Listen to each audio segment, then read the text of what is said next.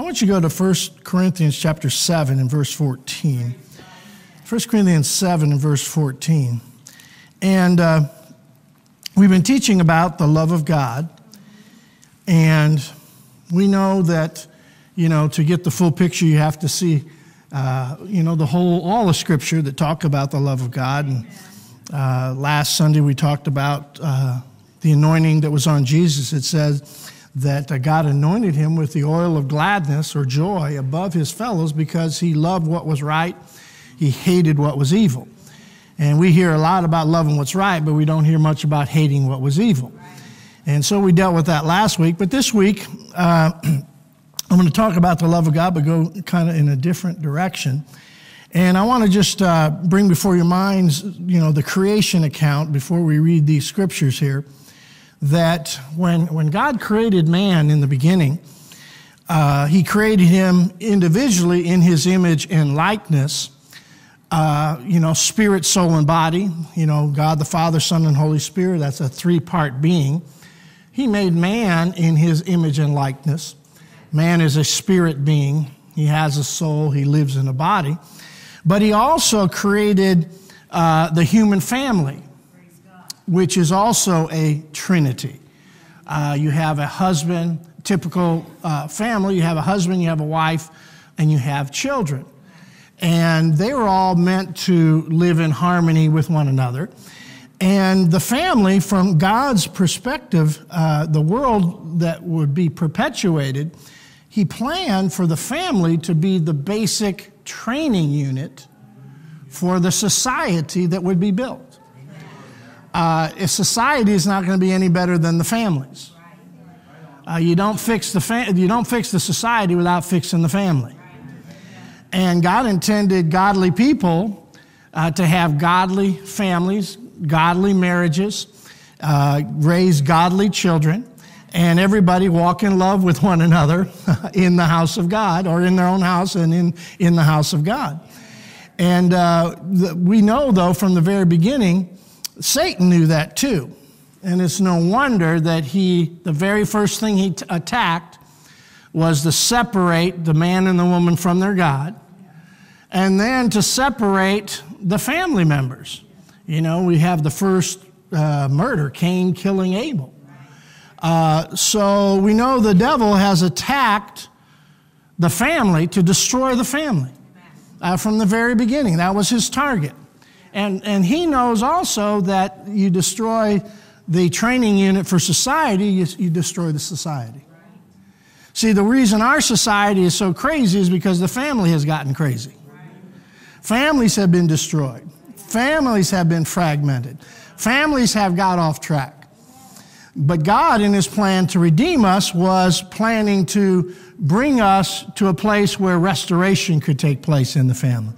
Amen. And God gives us all kinds of remedies and different ways to bring that restoration to pass. Now, as preachers, we always preach the ideal, and we're supposed to. We preach God's highest and God's best. And when we talk about the family and we talk about love in the family, whenever the Bible talks about the family, you'll notice it always talks about what husbands are supposed to do, what wives are supposed to do, what children are supposed to do. And it always lists it in a series of relationships and roles that each one has to play. And that's because it takes everybody doing their part for there to be peace and love in that home. Amen. Peace and love in the home is not just one of those of the Trinity's responsibility. Husbands have to bring love in the home. Wives have to bring love in the home. Children have to bring love in the home. And when they obey what God says, that's an expression of love. Every role you have in the family, when you're obeying that role God gives you, that's an act of love. Now, as children, maybe you don't realize that you got love in your family, but you think about it, when your dad's going to work and providing for you, that's love. When your mom is doing your laundry, when your mom is ironing your clothes, when your mom is preparing meals, when your mom or dad, whoever does the shopping, goes to the grocery store, how many of you know that's a job? That's a work. But that's love in the home. You know, they're fulfilling their role in that family, and that's an expression of love. Some people say, oh, there's no love in the home. Well, does your dad go to work and provide for you? Does your mom wash your laundry? Dirty shorts and all. Does your mom iron your clothes? See, that's love. You all got your heads dipped down. I'm talking to all of you here today. See, that's an expression of love. It's an expression of love. And so the Bible, when it talks about, love in the home, love in the family, it takes everybody doing their part for there to be peace. For there to be love in that home. And if one party doesn't do their part, then of course it can disrupt the whole peace of the home. It can disrupt everybody else in the home. Because they're a trinity. They're joined together by God. And it takes everybody doing their part to make everything peaceful and loving in that home. But like I said, as preachers, we always preach the ideal, and we're supposed to preach the ideal. We're supposed to preach, husbands, love your wives, as Christ loved the church. We're supposed to preach, wives, submit to your husbands, and also love your husbands. We're supposed to preach, children, obey your parents. And fathers, provoke not your children. Don't exasperate them. So we're supposed to preach the ideal, but here sometimes we can get so condemned because our reality is not so ideal. And when you look at even Christian families, everything isn't going according to the script all the time. Families get off. Members of the family get off. Children go astray. Am I talking to anybody today? Yeah. Did I get the right message from God today? Yeah. Everything doesn't work out ideal. Everything can get off course. Any one of those members of that family can go awry, not follow God's will, God's plan. And it can cause a lot of upheaval and destroy the peace of the household. But I'm here to tell you that God not only presents an ideal in Scripture, but he also gives us ways to get back on track and to have influence in the midst of situations that are not ideal. It is not all over for you if things aren't ideal in your family. Because love will find a way to turn things around. God always has a way that we can bring things back into his divine order to express his image and likeness. Can I get an amen from somebody on that? And I was reading this scripture, and I want you to see you have power even though members of your family may not be believing God like you, may not be following God like you. I did an observation just in prayer about some of the families of our church. We'll get real down deep and personal here. And you wonder why sometimes your kids have done this, your kids have done that, and they've gone off to this and they've gone off to done that. A lot of times, church kids, the reason they go off is because of unbelief. They get raised in a church, they hear the word, and they try to make it work. But it doesn't work for them. And if I was watching them, I'd say they don't really work it right. They don't work it fully. They don't work it living a godly life and all the factors that are involved to make things turn out right. And they give up on that truth. And so they get older and they get older in their teens and nothing's happening for them. And they don't believe God can turn that around. So they take things into their own hands and they're going to make it happen for themselves. And sometimes choosing the wrong things to bring it to pass. The Lord said the root of that disobedience is unbelief. They don't believe. They give up believing that God can make a difference. These are good kids. They're raised in church, had a good heart before God, wanting to grow up in the house of God, to be the next generation to take over in the church of God. Right? But they gave up on God's way, and they couldn't wait for God to bring things to pass, so they're going to take things in their own hands. They're waiting for something to happen. It ain't going to happen, so I'm going to go help God out to make it happen. Well, you might get a hold of the wrong thing when you do that. And that can mess things up. Right? That can mess a family up. It can mess a church up. Let me ask you again, am I preaching to the right crowd today? I think I am. But I want you to see, it ain't over because all that happens. Love never fails. Love never fades out or becomes obsolete. Love never comes to an end like a flower does to decay. No, love will still work, and love will still energize your faith, and faith is the victory that'll turn the situation around. But you got to be the most spiritual, dedicated Christian you've ever been in your life.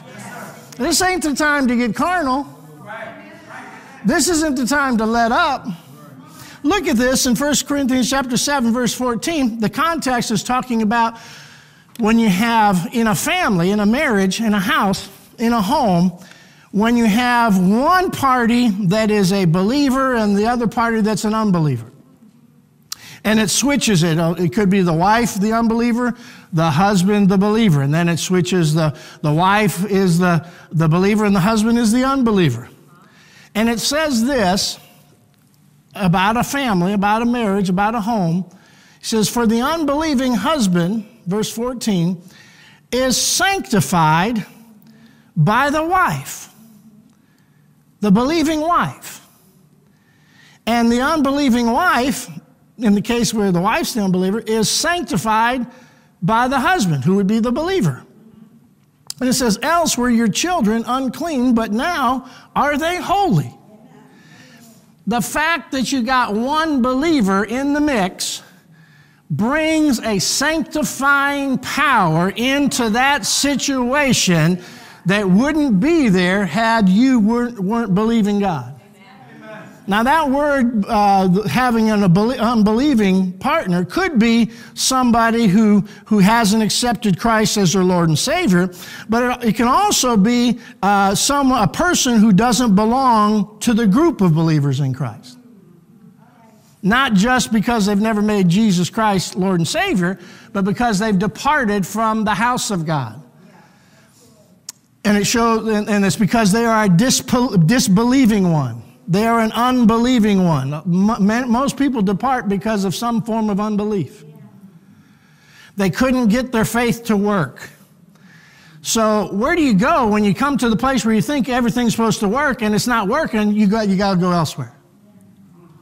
You depart. See, it's an unbelieving heart. It's an unbelieving heart. It's the word faith, P-I-S-T-I-S. And it's the negative in front of it, the letter A, and it means to be disbelieving. It means to be unbelieving. It can be speaking of heathens, but it actually, can literally be taken being faithless. Being faithless. And that is not just because you have it, but in your life, in your action, in your attitude. But think about this. If, in the extreme case, you have one person that's born again, believes in Jesus Christ as Lord and Savior, and you have one person who doesn't believe in Jesus Christ and Lord and Savior, that person is affected by that believer, is sanctified. And the effect of that one believer brings sanctification even upon the children. What's that mean? They're going to be drawn closer to God, separated from something in the world, and separated unto something of God because you got one believing one. This ain't the time to quit believing. This is the time to not be a believing believer. If that'll work when you got a totally lost person and a believer, how much more potential do you have when you have a believing person and maybe a carnal believer? You haven't lost all your influence just because of their unbelief. Just because of their disbelief. Can I get an amen from somebody? And it has an effect on your children. Don't backslide because your children backslide. Don't backslide because your family members backslide. You keep going on for God. Amen. You will come out on top. Praise God. Thank you for your enthusiasm on that. It's a different world out there. But you got to fight for your family. And don't give up that fight. You know, it seems like the life, the things we're exposed to because of the advances and everything we get bombarded with things that maybe earlier generations of who lived didn't get exposed to. You know, and technology can have a bad effect. But that just means we have to be more on guard because there's more things that can come through that can lure them away. Can I get some enthusiasm out there? Amen. And, you know, we used to have like, you know, sitcoms and different things that would try to project what life was like in the ideal setting. And this is really going to date you. Most of you that are, let's say, 40 and under, you'll have no idea maybe what I'm talking about. How many of you remember, you're going to give away your age now, how many of you remember the TV show Little House on the Prairie? Okay. How many of you never heard of that before? Oh, that's pretty good. You must have heard about it from your parents, you young ones, right? Well, you know, that was a story about these people in Minnesota, you know, back in the 1870s and 80s, and how everything was just nice and beautiful, and everybody had fulfilled the typical roles. Everything was nice. They had little issues here and there, but they always managed to resolve it before the half hour was up and the show came to an end. And it was like this projecting this ideal family situation. Well, the families aren't like that no more. It's no longer Little House on the prairie. It's more like Little House on the freeway. You know, things have gotten faster and faster and faster. And things can get out of hand very quick. Am I right about that? But guess what? We don't have to give up because things go awry or things get off course. God still has a way to bring things back around. What do you do if people in your family are not obeying, or they've gone astray, or they've gotten off course? What do you do? What do you do? I'll tell you some things to do. Number one, don't get into fear. And don't faint. Whenever something close to you, like your family, people in your family, go off, it can hit your heart and really just mess your heart up, put you into a panic situation. Psalm 118:6 says, "The Lord is on my side, I will not fear. What can man do unto me?" Don't get into fear just because they've gotten off and everything you're seeing they're doing is looking crazy.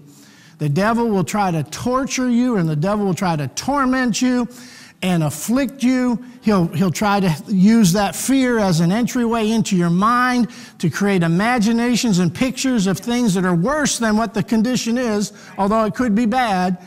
But he'll take advantage of fear. Don't get into fear.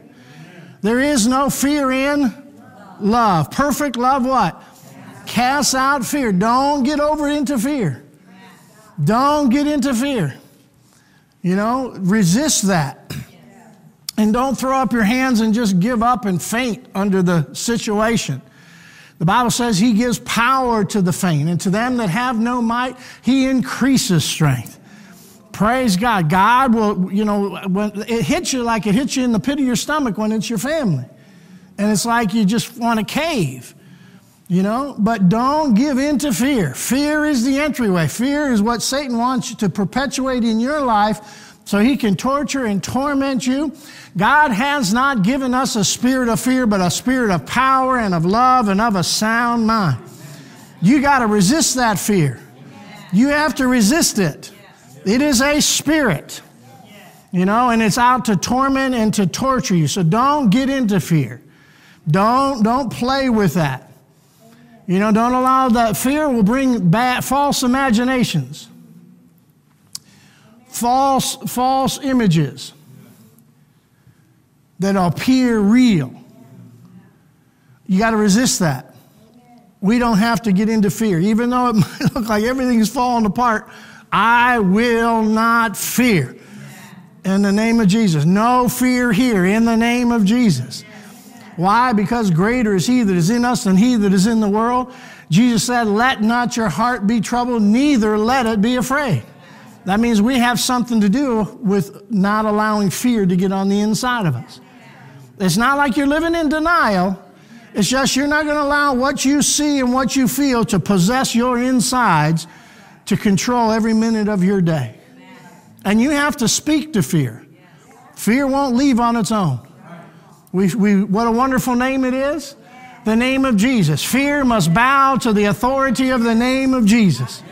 Even if you don't know the answers of what you need to pray about, you can resist fear in the name of Jesus till you figure it out.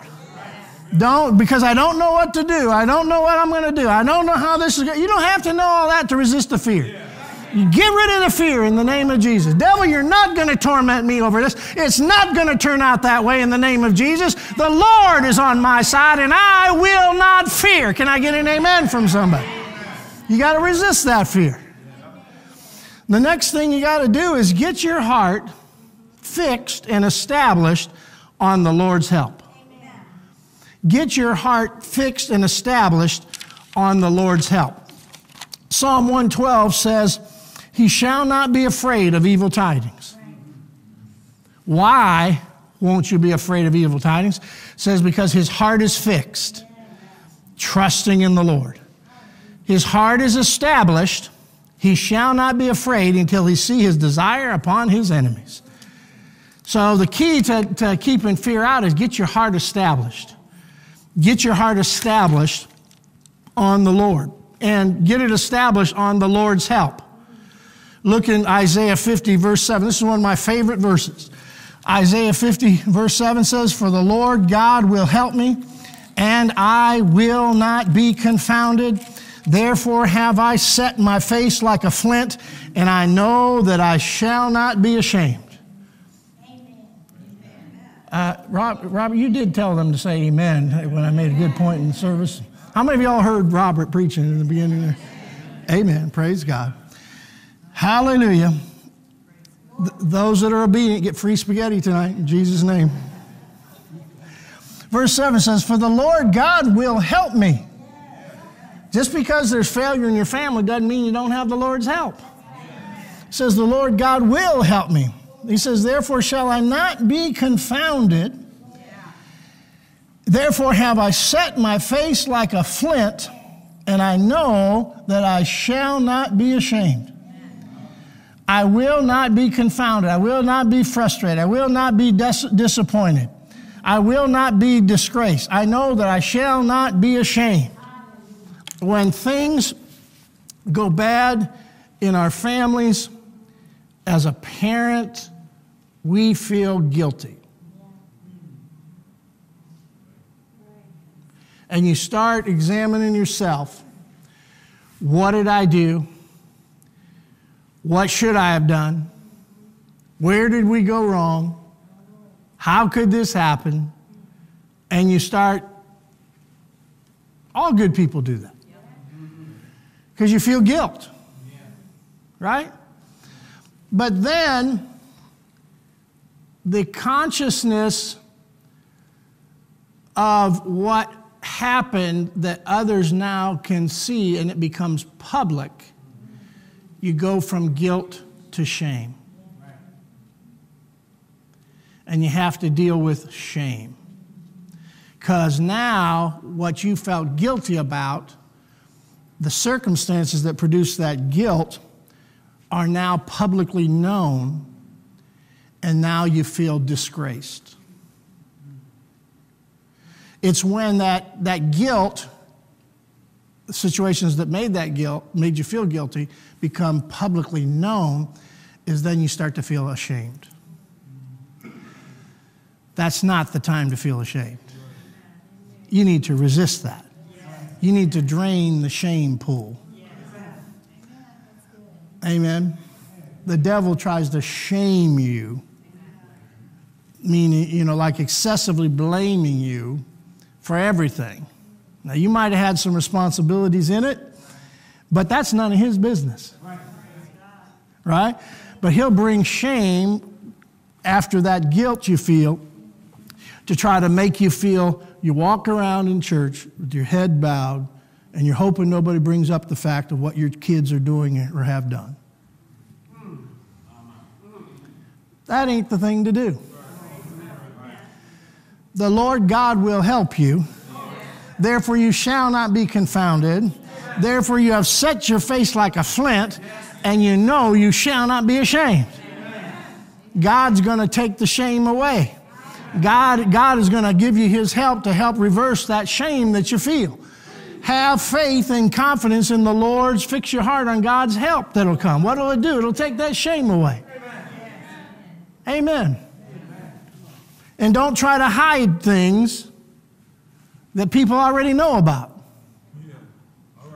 They already know about it. So why are you trying to be secretive about it?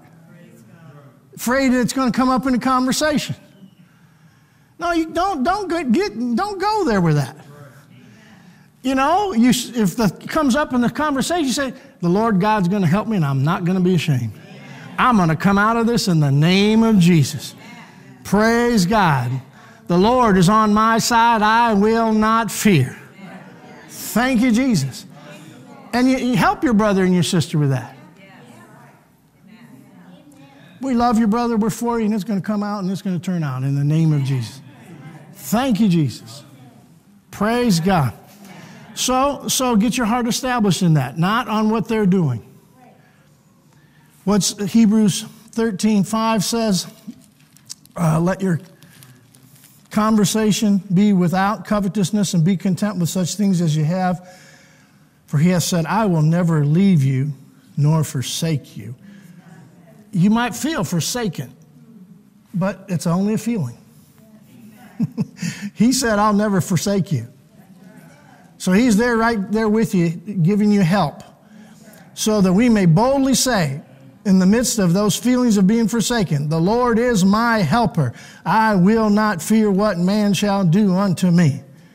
And he says, confidently say it, boldly say it. The Lord is my helper. Thank you, Jesus. If your wayward kid comes up in the conversation, say, the Lord is my helper. Hallelujah. I've got the help of the Lord with this in the name of Jesus. Are you listening to me? Don't be just dogging yourself in your own mind, keeping your head bowed and ashamed to look at people because you think they're going to think about what you know about. No, we're not here to do that. We're here to help one another. Amen. Take your time, get honest with yourself, get honest with God, accept responsibility where you may have messed up. But then after that, get in the fight. Get back in the fight. Praise God. It's like in a basketball game, you get behind. What do you got to do? We're going to have a full court press. We got to get back in this thing. You just don't act like, you're not behind. No, we're behind, but guess what? We're going to put on a full court press. We're going to cause some enemy turnovers. Hallelujah. We're going to do something that'll help turn the tide of things. You got to keep the press on. Spiritually, you got to keep the press on. Don't give up, throw in the towel. What do you got to do? Third thing is pray to God that he'll give them repentance to the acknowledging of the truth. See, if they don't, it doesn't matter how much you want something for somebody until they acknowledge it in themselves, you can't change them. But you can pray for them that they'll acknowledge the truth. What does that say? It says that, and the servant of the Lord must not strive. In 2 Timothy 2, verse 24, I think it's 24, it says, servant of the Lord must not strive, but be gentle unto all men, apt to teach, patient or forbearing or long-suffering. In meekness, instructing those that oppose themselves, if God perhaps, peradventure, will give them repentance to the acknowledging of the truth. Just pray. Pray. If they're not changing, they're still going off, every day say, Father, I thank you for giving them repentance to the acknowledging of the truth. Amen. Every day, God, give them repentance to the acknowledging of the truth. What happens when they acknowledge the truth? You shall know the truth, and the truth shall make you free. So I'm going to pray that God will give them repentance to the acknowledging of the truth. That's who has to acknowledge the truth, them. Right? But you can pray, God, give them repentance to the acknowledging of the truth. Thank you, Jesus. And then pray that God will give them a hearing ear and a seeing eye. What's that? Look at Proverbs 20, verse 12. Go to Proverbs 20, verse 12. That's in the Old Testament. I could tell if you're turning your pages there because you should have almost like an evenly proportioned amount of pages on one side or the other. Okay.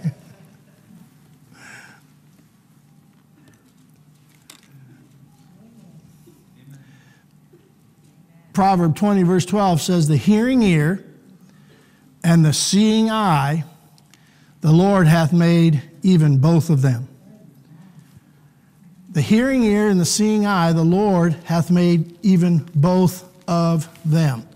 Why should you pray that?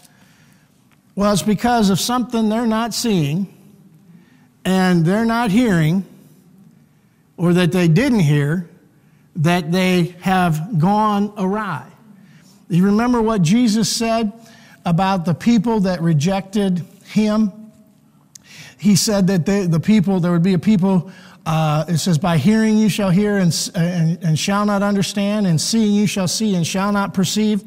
And it says, for this people's heart is waxed gross, and their ears are dull of hearing, and their eyes they have closed, lest at any time they should see with their eyes and hear with their ears and should understand with their heart and should be converted, and I should heal them. But blessed are your eyes, for they see, and your ears, for they hear. Praise God. So Jesus was talking about people who rejected him. It was because of what they saw and what they heard. It's what they're seeing and what they're hearing. They're hearing something different inside. They're seeing something different when they look at things. Right? But guess what? The hearing ear and the seeing eye belong to the Lord. The seeing eye and the hearing ear are important for a person's conversion. The light comes and they see. Their ears all of a sudden open up and they hear like they never heard before. Well, that can happen to our wayward child or wayward family member or wayward relative or wayward person, partner even, right? They need eyes that see and ears that hear. Lord, give them eyes that see and ears that hear. Every day. Thank you, Lord. Grant them repentance to the acknowledging of the truth. And Lord, give them eyes that see and ears that hear.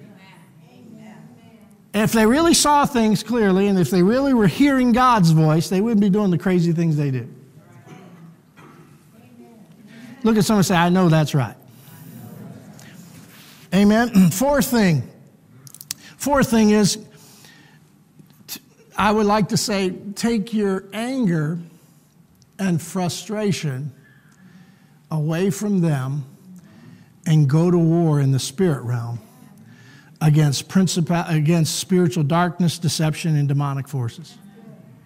Take that like, man, I'd like to wring their neck. I'd like to, where did they learn that from? Did they learn that from you, honey? No. Did they learn that? No. Where did they get that? What? How could this? What? And you get all just. Anybody ever got angry at your children before? Come on, put your hands up. Camera, do a span. Right? Well, take that and go to war in the spirit realm, not in the flesh. You're not going to win that war in the flesh. Your wrath won't make things right. The wrath of man worketh not the righteousness of God. You want them to be doing something righteous, but your wrath can't turn it. But your warfare can. But you got to go to war in the spirit, right? For we wrestle not against what? Flesh and blood, but against principalities, against powers, against the rulers of the darkness of this world, against wicked spirits in heavenly places. But look at this in Ephesians 2, verse 2. There is a spirit behind the disobedience of people who are going off course. And we talked about that name, the beautiful name. He has no rival. He has no equal. It's a name above all names. Well, that name, we need to use that in the spirit realm against those spirits, and one in particular, the spirit of disobedience. So Ephesians 2, verse 2 says, wherein in time past you walked, this is all of us before we got saved, according to the course of this world, according to the prince of the power of the air, that now worketh in the children of disobedience.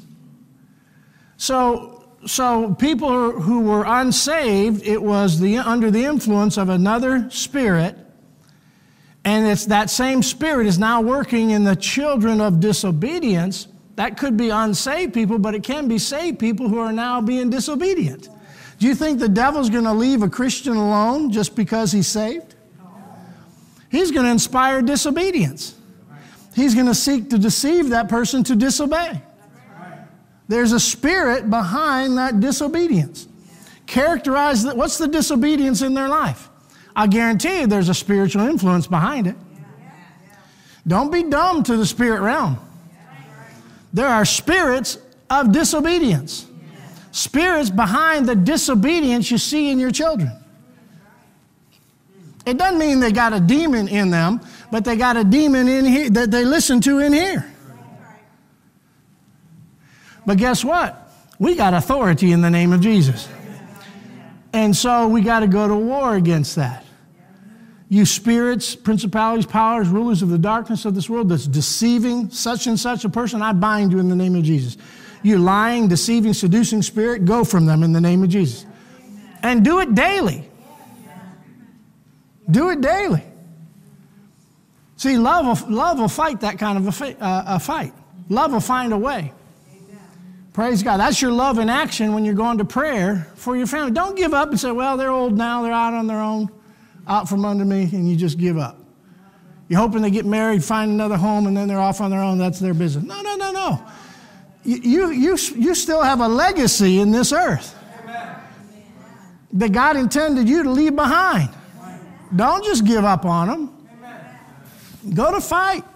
Go to war in their behalf. Then the next thing, stand on a definite word and hold fast to it. Look in Romans 11, verse 20. It's by faith that you stand. Romans 11, 20.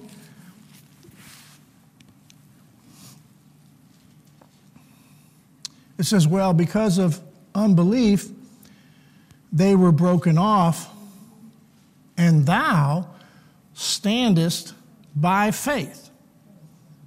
So faith, when I'm standing, it's by faith. What's that mean? I'm holding my ground to something I'm believing, and I'm not going to budge from it. So I'm standing, it's like a military term, taking ground, and I've got my flag dug in, and I'm not going to give up this ground. I'm standing. So what is it? I have a promise from God. I'm standing on that ground of God's promise, and I'm not going to give up. Let's look at this, 2 Corinthians 1:24. It says, not for that we have dominion over your faith, but are helpers of your joy, for by faith you stand. How do I stand? You stand because something isn't matching what God's word says it should. So you take a position of faith, believing what God's promise says, and I'm standing on that until that changes. I'm making a stand of faith. But guess what? Faith comes by and hearing by the Word of God. So if you're standing for your children, what is that word you are standing on? Because you may be just wishing. Do you have a definite Bible promise that you could quote out of your mouth? Right? And it doesn't. You don't need a passage of Scripture. All you need is one verse, one faith-giving verse that you're standing on for your family. You know, all thy children shall be taught of the Lord. Great shall be the peace of thy children. That's one verse. Psalm 112:2 says, my seed shall be mighty upon the earth, and the generation of the upright shall be blessed. Lord, I thank you, my child is mighty upon the earth, and they are blessed in the name of Jesus. I'm standing on that. If you don't have a verse, you can't have faith. If you can't have faith, you can't stand. So what are you standing on for your wayward family members?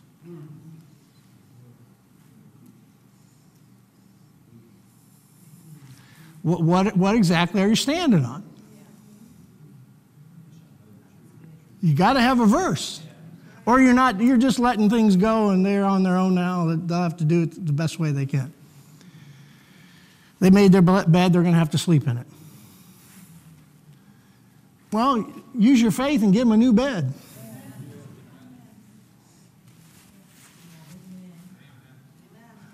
You're all looking at me like I'm crazy. No, I'm a man of faith. I'm going to fight. I ain't going to cry. I did my crying when they do the bad stuff and you hurt from it, okay? Crying's over. Now we got wartime. Now we're going to fight. We're going to fight. We got to fight. You're not going to have them. In the name of Jesus, the line is drawn. We're going to war. You hold fast to the profession of your faith without bending, without wavering. My seed shall be blessed. My seed shall be mighty on the earth. My seed shall be taught of the Lord, and great shall be their peace. Got to have a verse. See, the sword of the Spirit is the verse that you can put in your mouth. If you don't have a sword verse, you can't stand. You got to be able to stand in faith, and you need a verse to have faith. Are you with me on that? Then here's probably a very, very important point. Number 6, don't stop living, serving, and pursuing God because of them. That is the absolute worst thing you can do. Don't put your life on hold because they aren't going with you.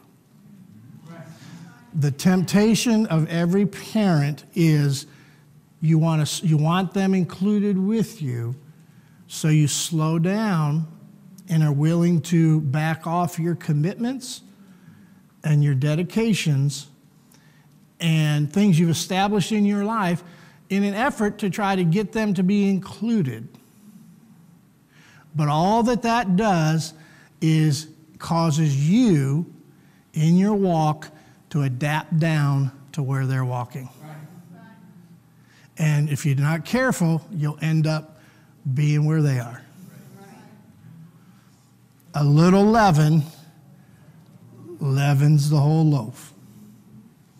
Right?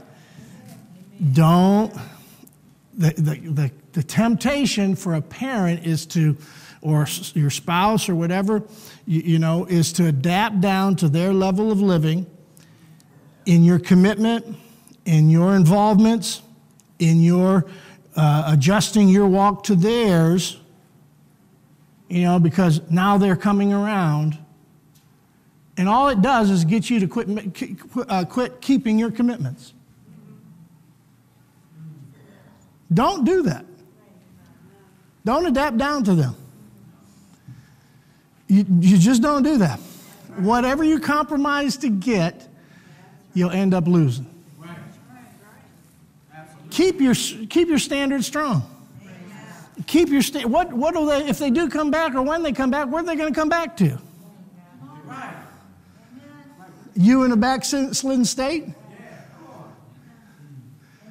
I know I could give you lots of examples. I won't say names, but how a family member goes off, the parents, they adapt, and then the parents are nowhere in the kingdom of God serving, working, supporting the things of God. No longer go to church, no longer tithe, no longer doing the things that they already had established in their life, developed in their discipleship. They had a good walk.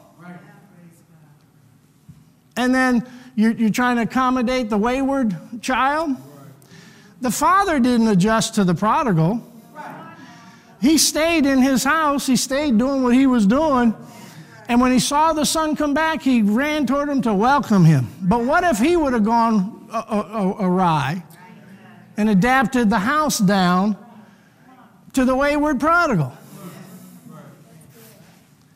No, don't make your house a pig pen because that's where the wayward child has gone. Keep it clean. Keep it high. Keep it holy. Keep it righteous. You'll compromise will never get what you want. Whatever you compromise to get, you end up losing in the end. So don't do that. There was a situation in Colossians where, in Colossians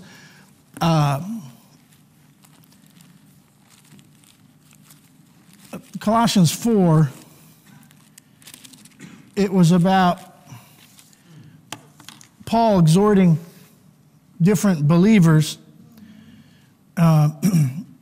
And some he told them to keep, he encouraged other people. This one guy's name was Epaphras.